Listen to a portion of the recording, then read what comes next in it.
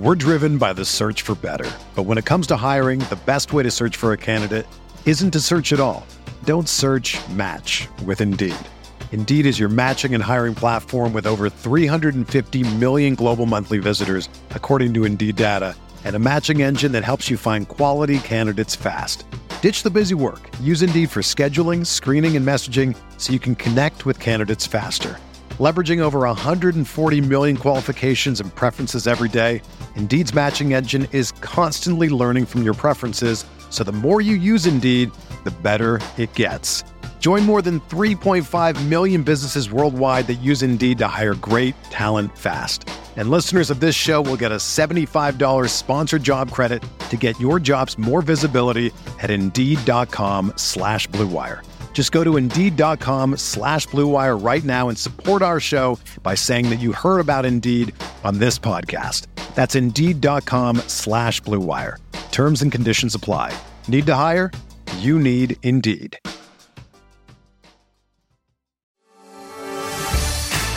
Spinning is Sabonis. Lovert skies high for the jam. Warren lets it fly. Yes!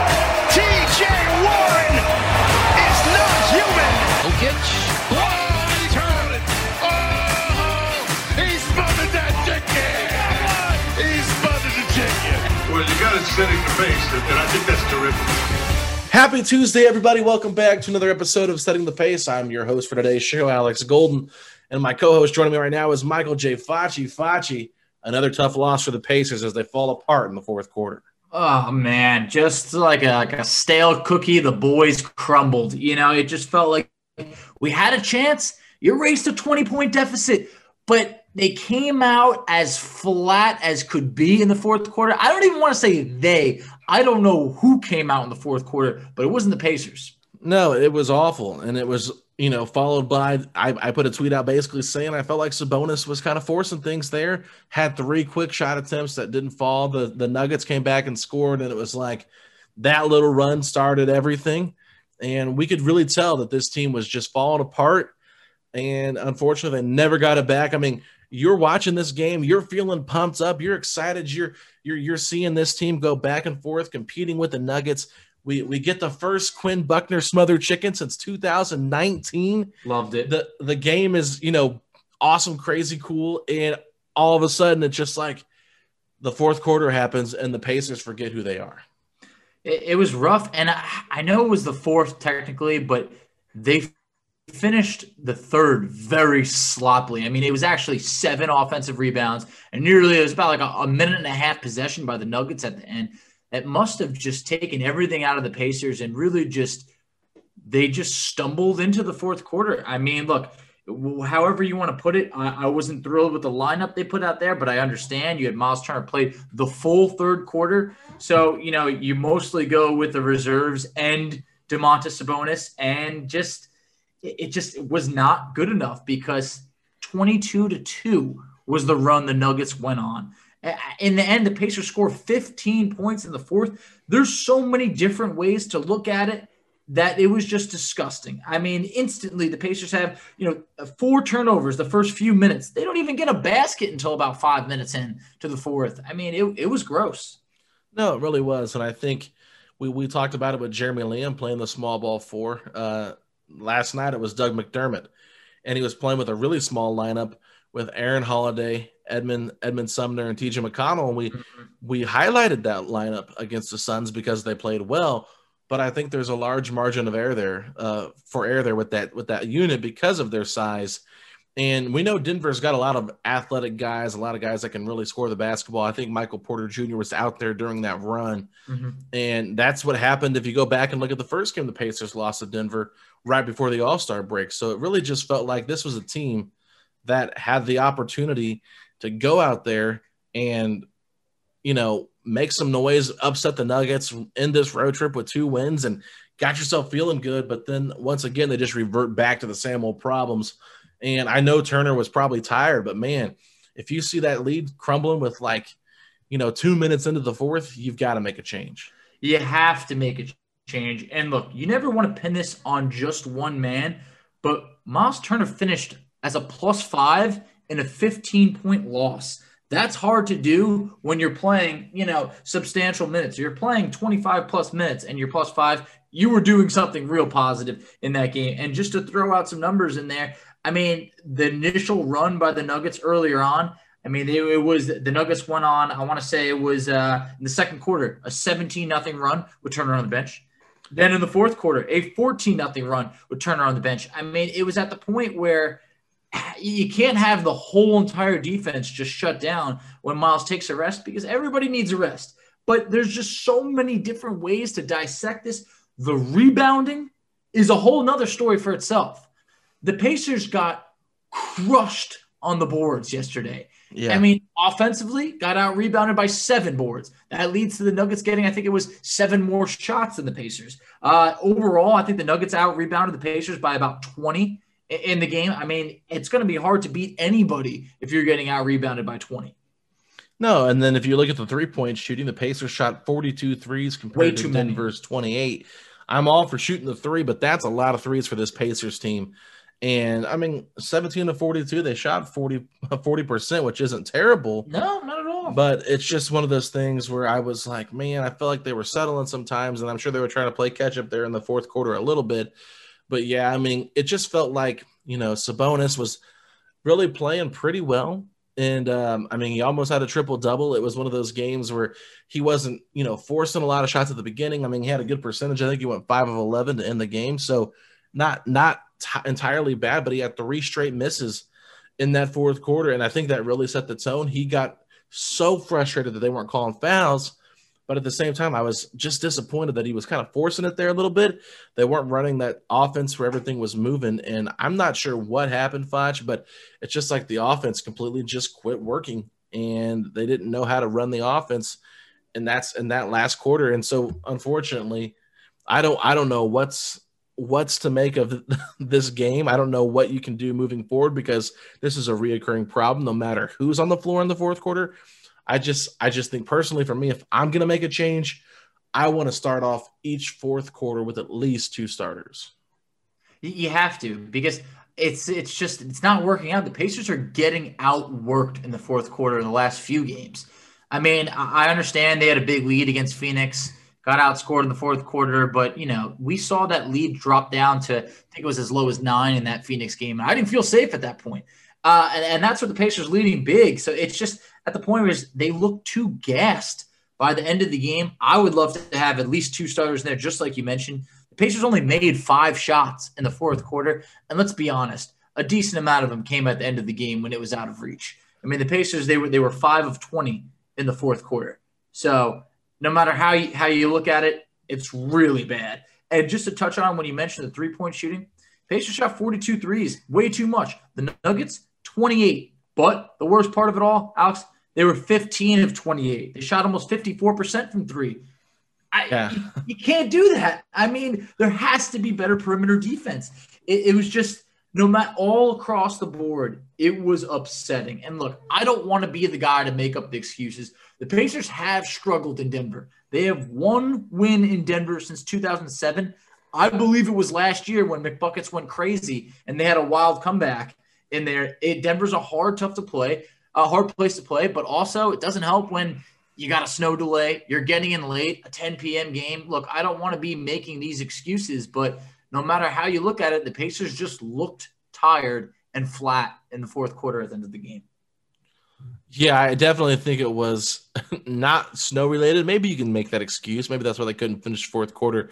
I'm not going to make that excuse. I just think they just got outplayed and they just fell apart. I mean, we saw it against the Lakers. They did the same exact thing. Fell apart in the fourth quarter. Lakers went on a huge run. They came back and won the game when they shouldn't have won it. This was a game that was still close. I felt like, Pacers were going back and forth with Denver. I felt like this is going to come down to the wire. I had actually texted you yesterday early in the day and said, I'm feeling good about a LeVert game winner tonight. That'd be fun. And I was seeing this game go back and forth being close, and I'm like, wouldn't that be hilarious if we got that? I would just be laughing. And then all of a sudden, the 22-2 run happened, and I was like, well, there goes that game winner. But I know it's hard to talk about losses because we've been doing it a lot.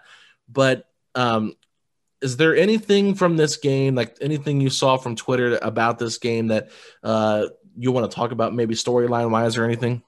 Yeah, I mean, hey, storyline, if we want to talk about something that you engaged a little bit in, do you want to mention one of the tweets that you went back and forth with? The tweet that I thought was really interesting last night came from Scott Agnes. And so a couple different people kind of interacted with this, but Scott said this is the first time this season I remember seeing a Pacer visibly upset with the Bjorken decision. Now, there are multiple replies, but the Indy Pacer on Twitter said, again, totally incorrect here. Not a chance he was upset with this coach. All has to do with the awful officiating if you're watching the game. Scott replies, look at the video. Based on all we can see, he turns towards Bjorken, sees he's coming out and reacts. He's not made available post-game, so I can't ask him. The Indy Pacer replies, Scott, he clearly was incredibly frustrated with the officials all night. I just don't feel it was fair to make that accusation without knowing it for a fact. For a fact, that's all. The officiating has been so inconsistent towards him the last couple of games. Scott replied, my job is to make observations. I would have had a better view being there, but TV is the best I have. Emotion is a good thing, and it's especially high after their last 24 hours. Understandable. And then some NBA poll said, keyword observations, not assumptions. To say he did it because he's a rebound short of a triple-double is an assumption and probably a bad one. So Scott's kind of getting roasted here. Scott goes, last thing on this because it's not that deep. Look back at what I wrote. I said he wanted to finish the game and noted he was a rebound short. So I chimed in because I was really just curious. I said, so do you really think he was upset because he got pulled and had a chance to get a triple-double in a blowout fourth quarter? Scott replied, yes, that's how it looked. He went to the bench, looked towards Nate several times, looked up where stats might be, and said, are you kidding me? Did you see it differently? And he said, again, it's not that deep, just an observation. I said, I just don't see Domas as a stat chaser. I won't rule out your observation as a possibility, but if I remember right, Miles got called for a foul against Jokic. As soon as the foul was called, Domas looked upset. I thought he was mad. Jokic was getting calls. He wasn't. So, Faji, I know a lot of people were kind of chiming in. There was other comments that were made, but what were your overall takes from this whole conversation and how Sabonis reacted last night? Look, we never know exactly how aware players are of their stats during the games. We hear that they are from time to time, but in this situation, I think it's just a coincidence that he was within a rebound of a triple-double. If he was 2 rebounds away, I don't even think we're having this conversation. I think the losing is getting to him and this team. They've lost, I believe, 7 of 9. I mean, it's at a point where I want to see emotion. I don't want these players to just be smiling all the time after a loss if it happens. No, show some emotion because that was an intensely frustrating fourth quarter. You're talking about a guy who didn't even make a single trip to the line yesterday. He was not getting the calls. No one was really getting the calls. I don't want to blame it on the refs, but at the same point, I think in that situation, it was just a frustrating fourth quarter, not stat chasing right there. We'll keep an eye on it to see if, these situations keep arising or anything of the sort. But in this situation, I think it was just an observation. Yeah, and I think one of the things that I've kind of felt like I've known about Sabonis or just kind of watching him, I've never seen him kind of be like a look at me type of player. Exactly. He's always giving credit to his teammates for, making shots and finding him in the right spots. It's never been one of those things where it's like, I've got to get my triple-double, blah, blah, blah. Like, no, like the dude is very effective. He's very efficient. He gets the ball a lot. If he's not scoring, he's dishing it out to other guys. We've seen how many great passes he's made, how he always seems to find the open guy. And look, there can be times when Sabonis doesn't play great, not giving him a pass for anything. And I really, like I said, I don't want to discredit Scott because I know Scott does a great job covering this team. He does. He approaches it from a very different angle than a lot of other guys do. And I think that's what makes Scott a unique person to follow and a unique person to talk with, because there's things and there's behind the scenes stories that he gets that I have no idea about. We're just watching the same game on TV though as Scott was last night. And maybe he was upset about the triple-double. I mean, who really knows? But I just feel like being a part of that huge 22-2 run probably weighed on him a little bit. I think that overall, he's just mad because that was a chance to win a game against a really good team, get things going. And, these wins aren't going to come easy in this month of March. We've talked about it. This entire playoff thing is so wacky right now. The standings are all jumbled up. He just wants to win. I truly believe it. He's a competitor. I've seen him get subbed out before earlier in the season, not even when he's close to a triple-double, and get mad. Not maybe at Bjorken, but just mad at the situation.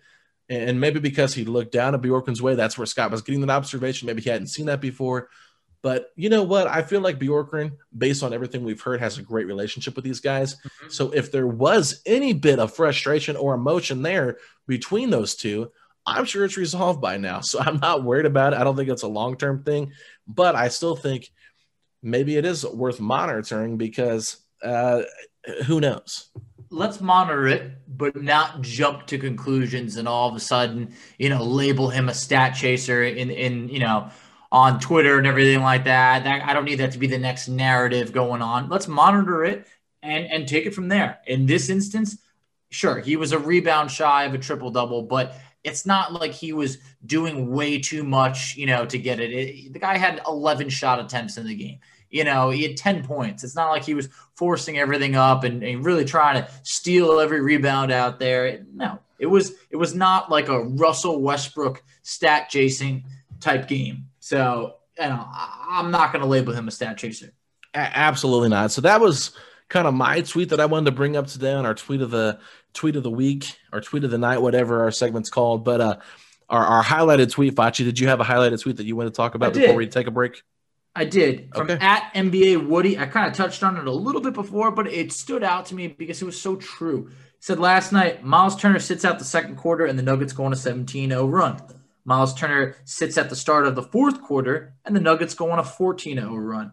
I still don't think people understand how important and special Miles is. Not even his own coaching staff. In a 15-point loss, Miles was +5. Says a lot. So the last part, that was just mine. But before that, that was the tweet. And I think he's completely right. Last night, he was very vital to this team, and it showed, unfortunately. No, when you look at Miles Turner, like whether you look at the box scores or actually watch the games, however you feel about him, look, at the end of the day, he is a pivotal part of this team right now. And what we're going to talk about in the next segment is a report that came out that teams are calling about him. So I want to tease it a little bit, but don't want to talk about that. But what I'm going to say is if teams are calling about him, they're taking notice of him.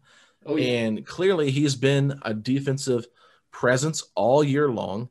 Sure, he might have had a couple bad games here and there, but everybody does. It's a long season, exactly. Right? So, but I think defensively, the 5 blocks that he had last night, the one that I thought was the most impactful was not the one that got the smothered chicken, but, and then you saw some stuff on offense as well. He had a great cross-up on Paul Millsap and finished it with the 2-hand slam.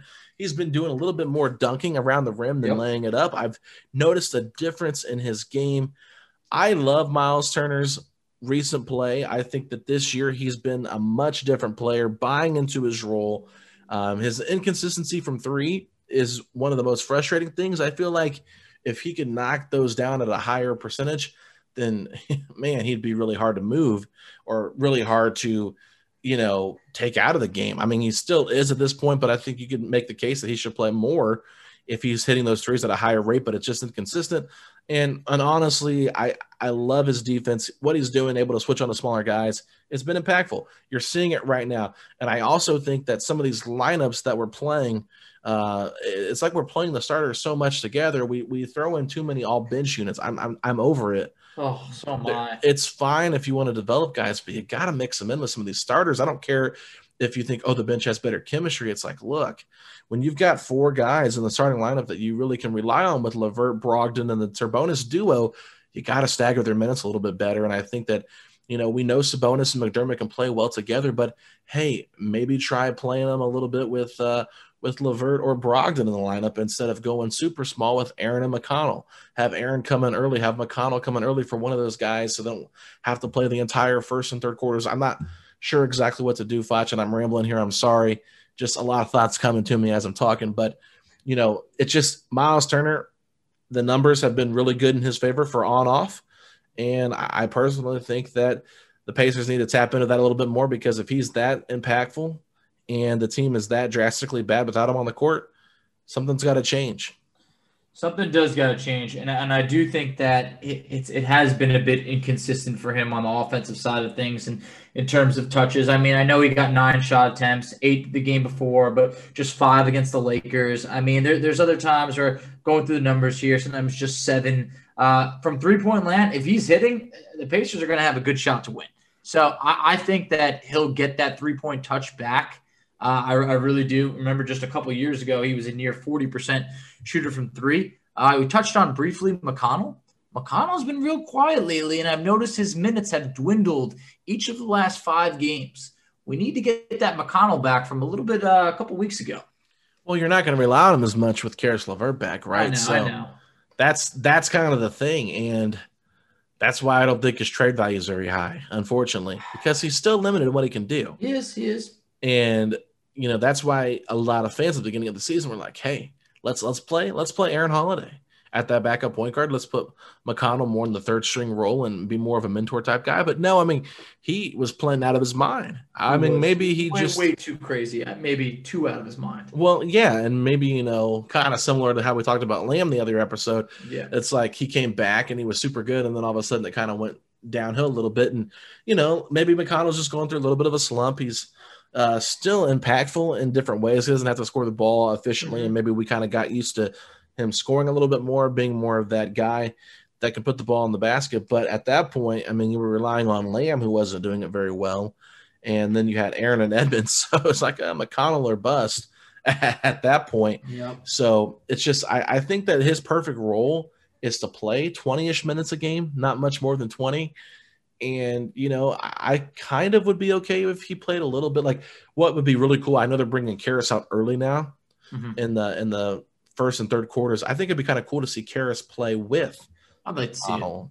And maybe you put an Aaron for him instead of Doug or whatever, and then you could get a little 2-man game between LeVert and Sabonis with McConnell and McDermott out there, and maybe some Edmund Sumner. I think that'd be an interesting 5-man unit.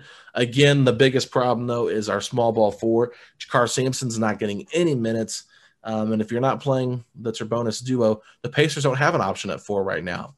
Outside of Jakar, really. So they do not. That's the biggest hole on this team, is just not being able to have that person to play the 4. I think McDermott's probably a little better than Jeremy at it, but not much. But yeah, McConnell, man, he's been missing in action, I feel like, the last couple of games, but still an impactful player. Oh no, of course. I know we won the game against Phoenix, but 1 assist from TJ McConnell, 2 points. It's kind of shocking. He still played 23 minutes. You would think that McConnell, this is just a guy that a couple of games ago, at this point, sure, it was, about 2 weeks ago, but he had an unbelievable triple-double with 10 assists in there.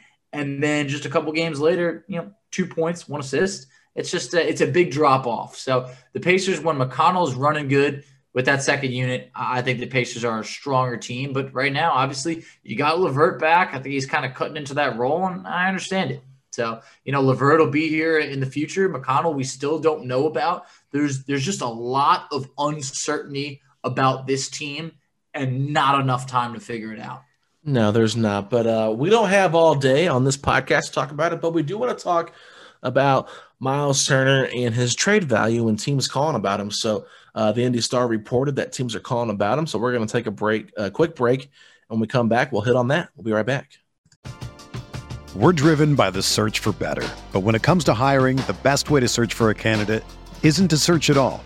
Don't search, match with Indeed.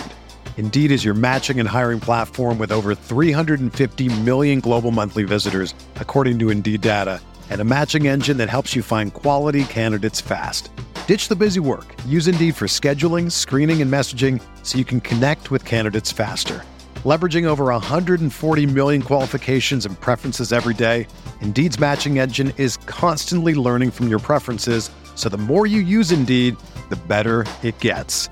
Join more than 3.5 million businesses worldwide that use Indeed to hire great talent fast. And listeners of this show will get a $75 sponsored job credit to get your jobs more visibility at Indeed.com/Blue Wire. Just go to Indeed.com/Blue Wire right now and support our show by saying that you heard about Indeed on this podcast. That's Indeed.com/Blue Wire. Terms and conditions apply. Need to hire? You need Indeed. All right, everybody, we are back, and we're going to highlight this J. Michael article in the Indy Star that came out today, and it says, with the trade deadline 9 days away, Miles Turner's name will inevitably come up when it comes to teams who have interest in him. There are more than a few. The New York Knicks, LA Lakers, LA Clippers, Charlotte Hornets, and New Orleans Pelicans are among those who have explored whether the Pacers are willing to part with the league's leading shot blocker, league sources tell Indy Star. And that's to be expected. The Pacers were open to trading him before the 2020-2021 season began when they put Turner in a deal to get Gordon Hayward from the Boston Celtics with the sign-and trade. It stalled. Hayward ended up with the Hornets instead. Indy Star has reported for the better part of a year of the Hornets' affinity for Turner. When the Pacers chose Turner 11th in the 2015 draft, the Hornets took Frank Kaminsky 2 spots ahead of him. Turner is in the second year of a 4-year deal that pays him $17.5 million each season. Kaminsky is with his third NBA team in Phoenix, earning $1.8 million. So Jay goes on to do some other stuff. I don't want to steal all the article, but that was mostly the highlight there for Miles Turner trade talk stuff. And I know that they got aggregated by one of those beautiful Hoop Central Legion hoops, whatever they do, where they copy and just basically kind of spoil the article for you. But those thoughts, Facci, the teams that are interested, anybody have any interest in, or you have any interest in any of these teams making a trade for Miles? I want to be clear off the bat, both LA teams lose our number. I don't even want you calling us. I don't want your 2027, pick that you're probably going to try and protect with, Contavious Caldwell Pope. And it's not going to happen. And the Clippers, they don't have the draft assets or anything really to offer us. They're not going to give us any of their real starting core. So those two teams off the bat lose this number. The Knicks, if you're not going to include RJ Barrett, why even have the conversation? That leads you then down to the New Orleans Pelicans, the Charlotte Hornets. Both of those teams have younger assets that could potentially put together a package, but I do like the idea that teams are calling about Miles Turner because it shows that they value Turner, that he's having a good year, and that defensively he's making a major impact. But I am not ready to deal Miles Turner unless there was some godfather-like of a deal that blows you away that you simply just cannot refuse. And I don't think we're going to get that deal in the next, near 10 days. I just don't think it's going to happen. And I kind of feel like you'd be punting the season and dividing the locker room if you did. Yeah, I think one of the most important things is Kevin Pritchard talked about Miles Turner's leadership when he was on our podcast a month ago. Longest tenured Pacer, talked about his leadership and the growth he's seen in him as a leader. I really believe that Miles Turner, if the Pacers trade him, right now at this point, they're going to have to make some major changes to how they're playing defense and how they're approaching it because, quite frankly, Sabonis, while he can guard centers better than wings, I'll give him that. He's still not great at defense. And so you're going to take a major hit as much as I love Sabonis, you're going to take a major hit. It is what it is. The Pacers, they did try to ship Miles in the offseason. Jay hit on that for Gordon Hayward. I think that trade would have been a good trade. Whether you agree or not, we can move on from that. But I think that Miles took that personally. I've said this before. I think Miles wanted to show the Indiana Pacers, like, look who I am. And quite frankly, it could have put a little bit of a bitter taste in Miles' mouth about everything, but at least the franchise was open and honest with him, which I know he said helped him. But this is not the only time Miles' name has been mentioned in trades. The Pelicans tried to get him in the 2019 draft. I think it was 2018 when we picked Goga. Maybe it was 2019. I can't remember. It's 2019 because they had the fourth overall pick, and there was belief that they were dangling it. Yeah, it was kind of like the fourth pick for Miles and the 18th pick. And, I think some people are interested in that trade, but, it's just at that point in that draft, after number 3, it felt like that draft took a major dip. So it did. It very much did. Nobody was really excited about the fourth overall pick. Like, had it been the 2017 draft, I think the Pacers probably would have done that when Jason Tatum and all those guys got drafted that year. Could have had De'Aaron Fox, somebody like that. But I'm just looking at this, and all I'll say is if the Pacers do move on from Miles Turner, I would be 100% shocked if it's before the trade deadline. If they move on from him, it'll be an offseason move once again. I don't think Kevin Pritchard has any intention of blowing this team up. I think that we have not yet seen TJ Warren with the starting 5, so I think that that's going to be their, not excuse, but their what they rely on to kind of determine if they're going to make that move or not. So personally for me, I think Turner is too important to this team right now to move on from him. Completely agree. Unless you get some Godfather offer that you cannot deny, I say just let the calls come in. Let it be known that, hey, we're taking calls. And, maybe you can revisit those in the offseason if things don't go like you want them to in the playoffs.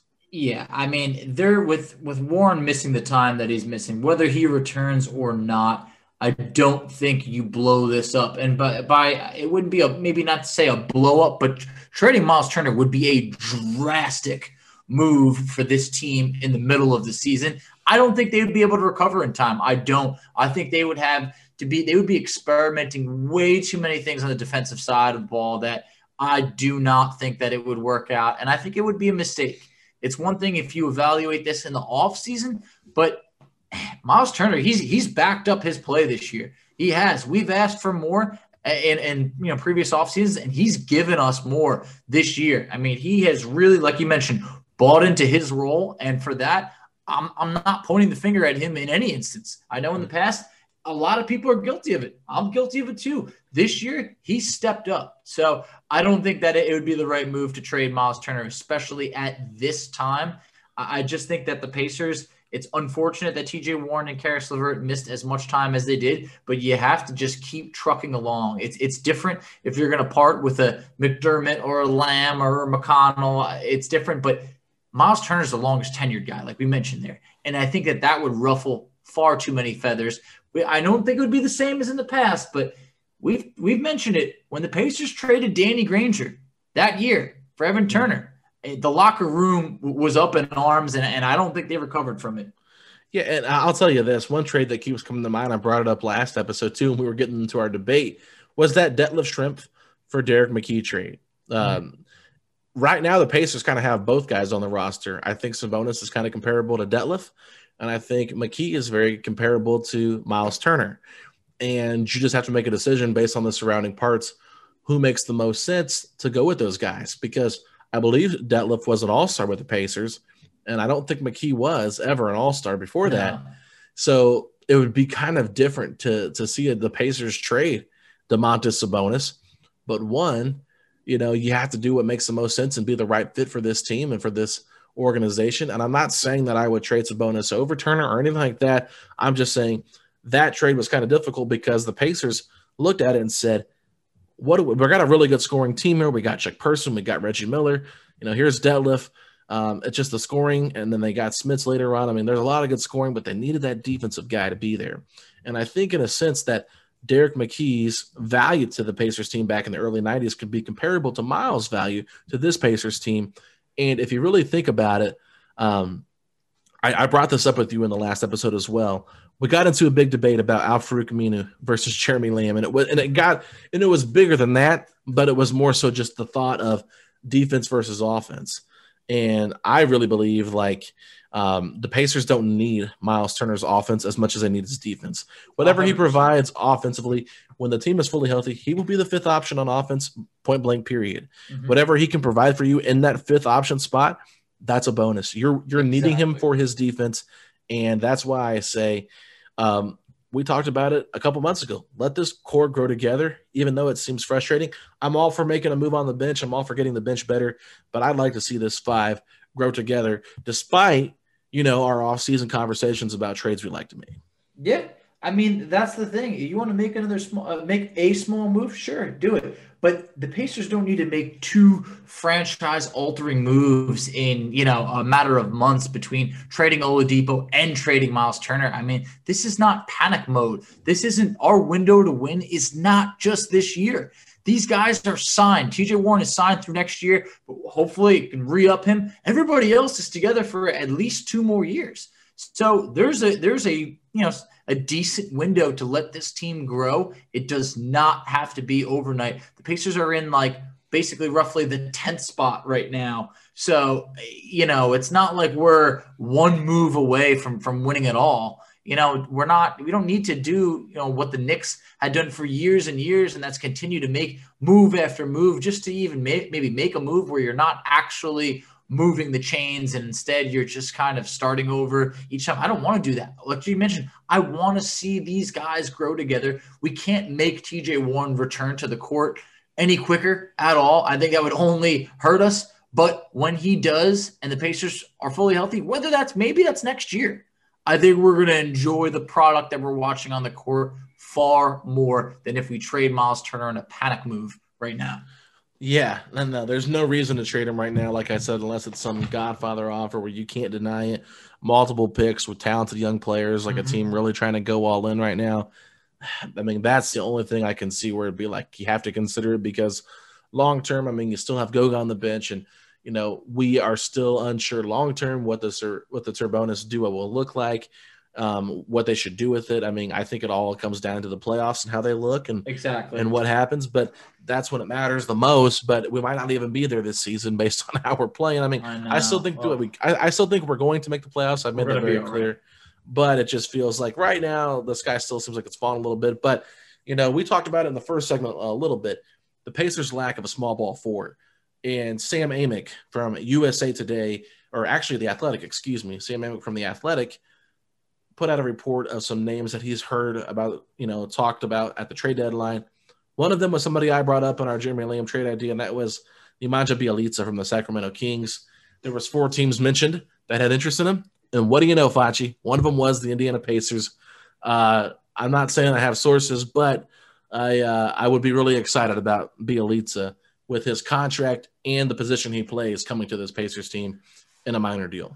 Oh, Kevin Pritchard, you sly dog. I know you're making some calls, and I would love some Bjelica. I would really love it. I mean, I know you mentioned him the other day. I had mentioned him maybe in the offseason. He's someone I've been enamored with his game. I think that he would be such a good backup for us. I really do off the bench. And with the contract we talked about, it's such a low risk situation that why not? I mean, why not? If you could unload obviously, offensively, sure, Doug McDermott's having a good year, but like if it came down to being unloading, say like a Jeremy Lamb or something like that, or throwing Lamb in a second round pick, I mean, if that's what you got to do, like we've talked about, you're getting Lamb's contract off for next year. You're getting help right now. And that's as much of a win-win as it could be. And you got to think for the Kings, I don't think the asking price is going to be too much.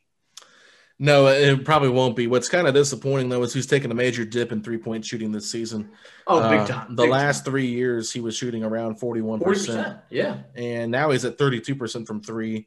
And that's not great. He's averaging about 4 rebounds a game, which is not bad, but it's a bit of a dip as well. I think his playing time's gone down some. It has. He's better than his numbers. Yeah, he's gone down 10 minutes from last year in the rotation. So I definitely think that makes a big difference in it. He's only averaging 8 points a game.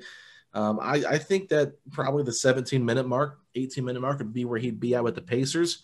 He's 6'11". He's not that small. I mean, so I also think that it could be interesting to play him and Sabonis together just because they're 2 European guys that understand the game in a different way.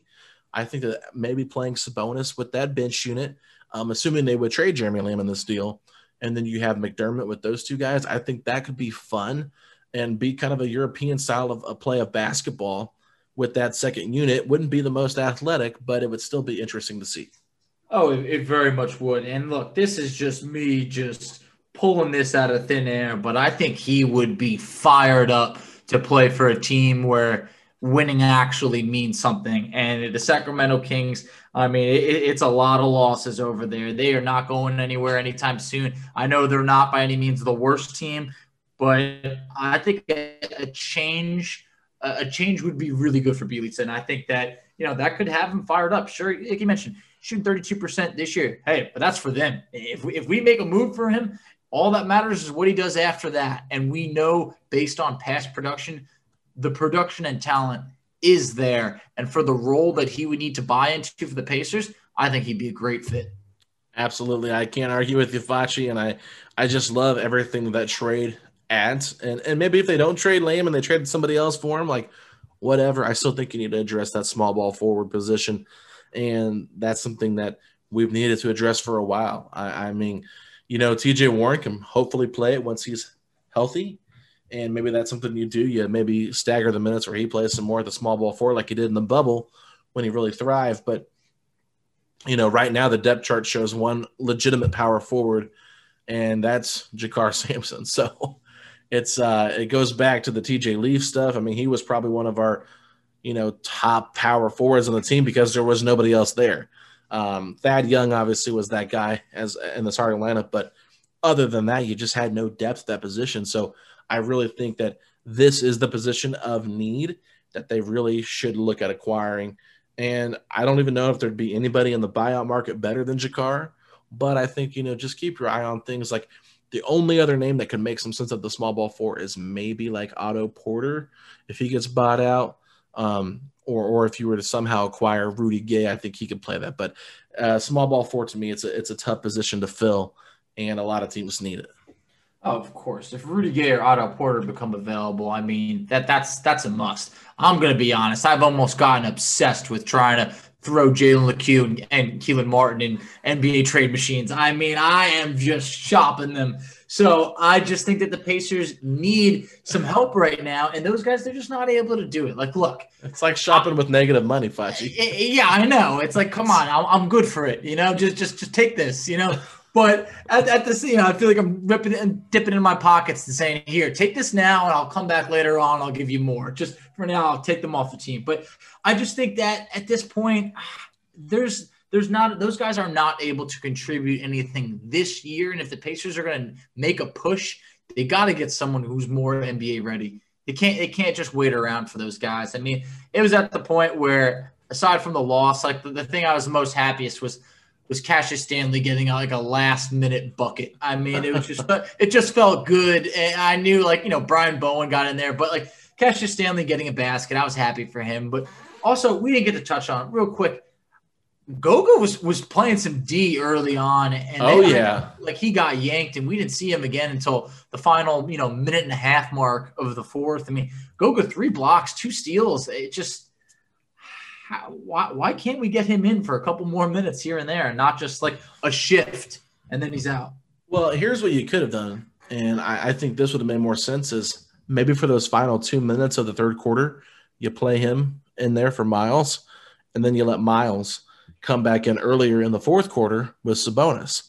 I know that the staggering of the minutes has been something I know Bjorkman's tried to do, and I think Sabonis, with that second unit worked so well last year that he wants to try to mimic that a little bit, somewhat, if he can. But I think not having Justin Holiday with that second unit really hurts that idea just because of his defense. But I think with Goga, that game was too close last night that he probably didn't trust him.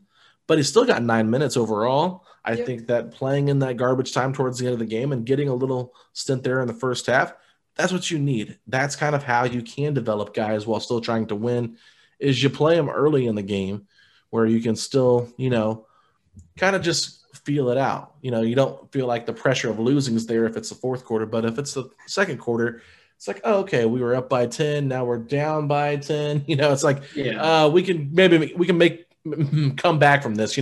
Not saying a 20-point swing is ever good, but you get my gist of what I'm trying to say. It's like you can kind of monitor his minutes a little bit more, and if he's playing well, you give him a little bit of an extended time because clearly the first half is not nearly as important as the second half, even though it all matters. That's kind of where I think they're at with him right now.